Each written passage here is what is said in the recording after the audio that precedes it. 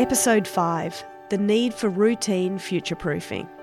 Welcome to Talking Family Business. My name is Leah Crowley, and in this 6-episode series, we're taking a look at succession plans, cycles, and future-proofing family businesses. Today, we've got a full house. HLB Mann Judd partner Stephen Preen, HLB Mann Judd Business Advisory Manager Tom Roberts, Western Earthmoving's Managing Director Graham Ragg, and General Manager Michael Ragg are all here on a mission to expose secrets around the need for constant future-proofing. That 5-year plan, perhaps you should be updating it every 3 years. Welcome to all of you. Hey, Leah. Hello, Leah. Hello, Leah. Firstly, Stephen and Tom, what exactly is future-proofing? Well, future-proofing to me is make sure the business is financially stable and that it's got the ability to grow and look after its workforce and attend to all its clients' needs as you progress through the cycles. All of these things need obviously a lot of planning and taking into account the future succession of the plan, and from there comes a lot of various elements which build that up, and also they continually need revisiting and updating for everyone to understand where the journey is. Tom, what do you tell your clients when they're like, how do I do a future-proof? Well, I think it's for me, through the lens of family business, I think it's about looking at viability and sort of protecting your family, really. It's trying to make sure that you're protecting your income streams and your family wealth so that you can provide for today and future generations, I think. Graham and Mike, what's your definition of future-proofing in relation to WEM? Look, I think what the guys cover there has got a good sense to it. To me, it's also about we're making sure that we're future-proofing it for the people that work with us. Customers as well, but particularly for our staff. We're fortunate with great staff that really work to the right values, cooperate with our needs, focus on what's important. So, Mike and I see it as very important that we're strong enough business to look after their interests for the future as well. Graham spoke about employees and all our team. Definitely agree. I think it's also looking at what are your customers' needs now or in the future. The way a customer conducts themselves historically does not predicate how they want to interact today or in a year or in 10 years' time. So it's always trying to anticipate how customers would like you to interact with them, whether it's a different style, different people, different varying levels of service you may provide to them. So we're always thinking about how do we best meet our customers' needs. And that's, for Graham and I, it's looking after our culture and our customers. Yeah, it's important to be thinking ahead, and and the other way of the thing is how you value add to them so that they can be a stronger business for us to interact with ongoing. Stephen, is updating like a 5-year plan something that you should be doing internally as a business, or do you believe like getting the fresh eyes from outside the company helps? Combination of both. I think the equity owners and the management have a role to play in looking at where the business is going ahead, and that needs a facilitation process to enable it to be kept on track and make sure you're accountable. At the end of the day, people can tend to get tied down or involved in other areas which might be less important. So you're trying to get back on track and have another eye which sort of just looks over the way you're progressing and the logic involved and so forth, and that you're not really going into a unrealistic scenario. It kind of reminds me, Mike was saying in the last episode, that as a business owner, you could be really sort of focused in on the day-to-day business. It's hard to sort of put your head back into this future-proofing. The bigger picture of what's really happening, and making sure you're addressing those bigger issues, because as we know, we all sometimes get tied down in things which maybe are not as important as you think they are. Yeah, perspective. Tom? Just I think to add to that point, I think the reality is that business owners will know their business better than anyone else. And really what our role is to sort of provoke their thought and sort of get them, take the blinkers off, if you like that analogy, and sort of look outside a bit more. I mean, the benefit of what we have is we have perspective. We see numerous family businesses in lots of different industries, and I think, us being able to bring that to the table and provoke thought of the business owners is sort of a pretty good combination. When you talk with people and ideas might float across the table, and sometimes you think they may be not important to you, but they might be important to them, and then you sort of come back and discuss things in another month or so forth, and you find that idea has taken a different context with them and becomes quite important. Yeah, right. And people sort of think about things. It's quite often you find an idea might be dismissed, but it tends to resonate with other people, and you find that idea comes to the fore. They've been having a ponder whilst driving about it that past month. It's their idea. They've got ownership of it.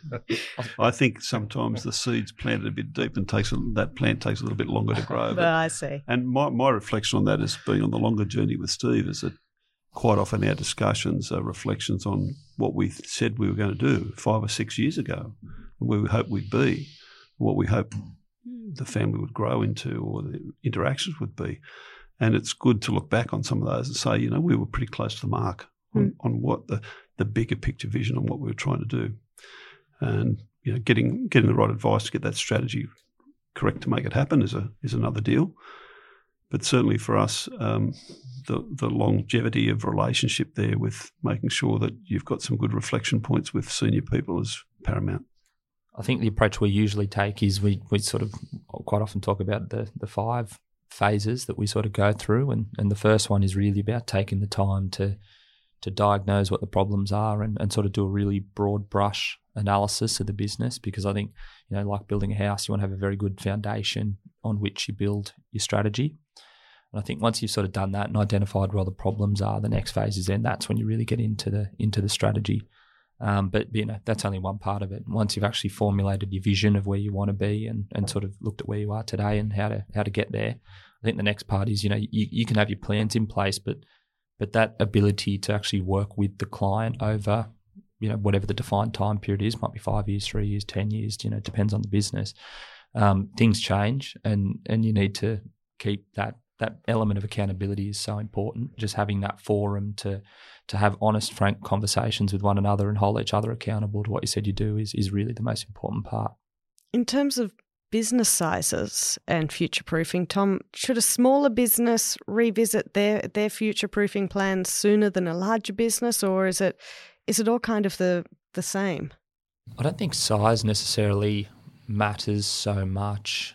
To be honest, I think, different sized businesses will have different challenges, no doubt. Like, if you take WEM's case, for example, they're a 60-year business. So they're at the stage where they're what I would almost call an emerging corporate.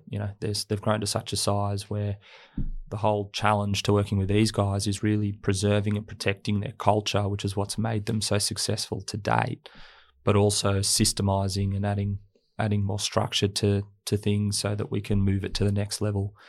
Quite often when we work with family businesses, you'll always hear a very similar story about, I used to know everyone out in the field, or I used to know everyone driving the buses, or, whatever the situation is. And I think, to sustain for such a long period, obviously you've had a lot of success. And I think that the challenge at that point is, as I said, is how to move to that next level. But taking it back to smaller businesses, they'll have different challenges. I think they're usually typically a lot more worried about cash flow, where the next sale is coming from, these type of things. Quite often there's a lot of key person risk in small businesses. If something happens to the owner, then the business can have pretty detrimental effects on the business. So in terms of timeframes, I think every business, every size needs to always be looking over the shoulder and considering what's coming. But I think they're probably just looking at different challenges depending on where they're at. If you are in a smaller business, Stephen, can you future-proof by yourselves, like as the business, or? I think you really need that sounding board to help you, just consider, who are your customers? Are you relying on one large customer and those sort of things? Because that can really bring someone down if they suddenly turn on you for various reasons. So it's always good to have a sounding board. It can be just a quarter of an hour checkup once a week, or a couple of hours a month or something, along those lines. Yeah, right. Leah, I'd liken it to some people can train at a gym by themselves. Others like having a personal trainer there. Yeah. Motivate to keep, there's regularity, there's set times. They have someone who's assessing their skill level. They have someone pushing them, motivating them. It's the same thing with having an external advisor with your business. It's not, it's not like you need to be seeing them every day, but it's, you may have set an agreement on a strategy that you catch up and discuss every 3 months, and it means that the owners or the executives or the board or whatever is accountable to someone else who's saying, well, you agreed you're going to get this done by this date. Why isn't it?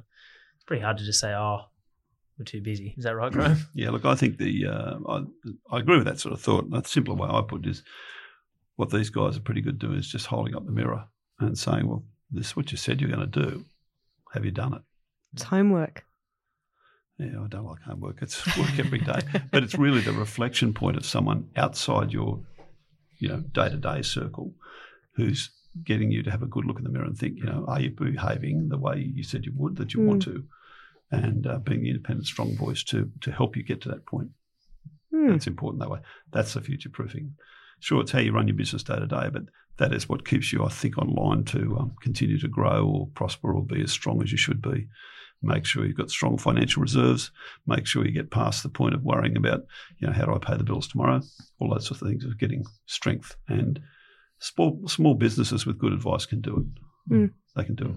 But from my point of view, for smaller businesses, we talk to and advise. We say, make sure you get independent help. You need to get it. These guys they don't know much about moving dirt, but they know a whole lot more about business things than we could ever imagine. And, we use each other's strengths. Very important. Matter of going aligned along the journey. That the business owner is aligned with somebody or even their partner or so forth, that they've got the common goals of what they're trying to achieve. I think that's an interesting point you've just made there, because I think quite often where a lot of strategy in that falls over is businesses don't have a clear vision. So I think, actually going through that process of really understanding and creating transparency around where you want to be in future, I think is actually really, really important part of that, because then you can communicate it and get buy-in. And well, people have different objectives. You see people who you read in the press who have these long-term ideas, and then you see in 12 months' time they've gone under, and they could have gone under for various reasons. But it's normally because they got greedy or they went off on a different tack, or there wasn't really a process there.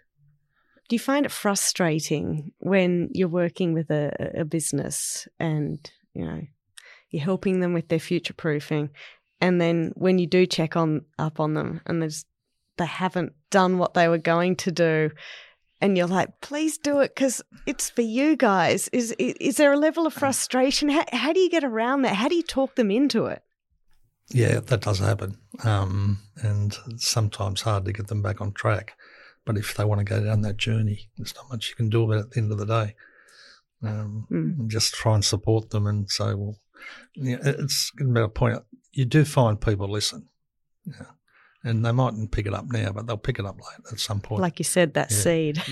From my point of view, as a long-term person in one industry, I find that, and I'm grateful about this, a lot of smaller businesses and people might talk to me for some advice, and you can pretty quickly work out whether they actually want to talk around to get advice or whether they just want to blurt it out and then take no notice. Oh, so it's almost like they're looking for validation rather than advice. Well, it's like they've come to visit the Pope. They're just going to confess and go. Yeah, right. So, and hope that'll solve everything. So, I've been lucky enough to work with some really great guys who wanted a hand and give them a hand. And just, my advice is more about people behaviour and how to work with people. I advise them to talk to people such as Mann, Judd. And a lot of people want to listen. Some just want to blurt it out. And you can quickly work that out and build their success around people if they can do that. I think to your point earlier, Graham, a big part of it is playing the role of, facilitating the strategy and things. A big part of it is, as you said, holding the mirror up. And I think a big part of that is you need to sort of build that relationship to such a point where you can be honest and say, look, if you're serious about being what you say you want to be, then you're not acting in that way. So having that honesty and being able to have those conversations. In a business as big as WEM, how many within the business Like, you don't need to get into details if you don't want to, but like just numbers wise, how many employees, including you guys, are kind of helping structure the future proofing? Well, that's an interesting thing, because part of our discussions today we're having is to making sure that our base gets wider. We've got 3 key people driving that for now. Mm-hmm. And as our business grows, with the vision we've got, the strategy that these guys are helping us invoke, basically means that we've got to make sure the base of our pyramid's wider and stronger. And so we'll be getting more people involved in that process. That goes back to the point about the vision. I think once you actually have that vision and that, that's all documented and you can actually put that message out there and it's well understood, what you see is some people really buy into that and run at it.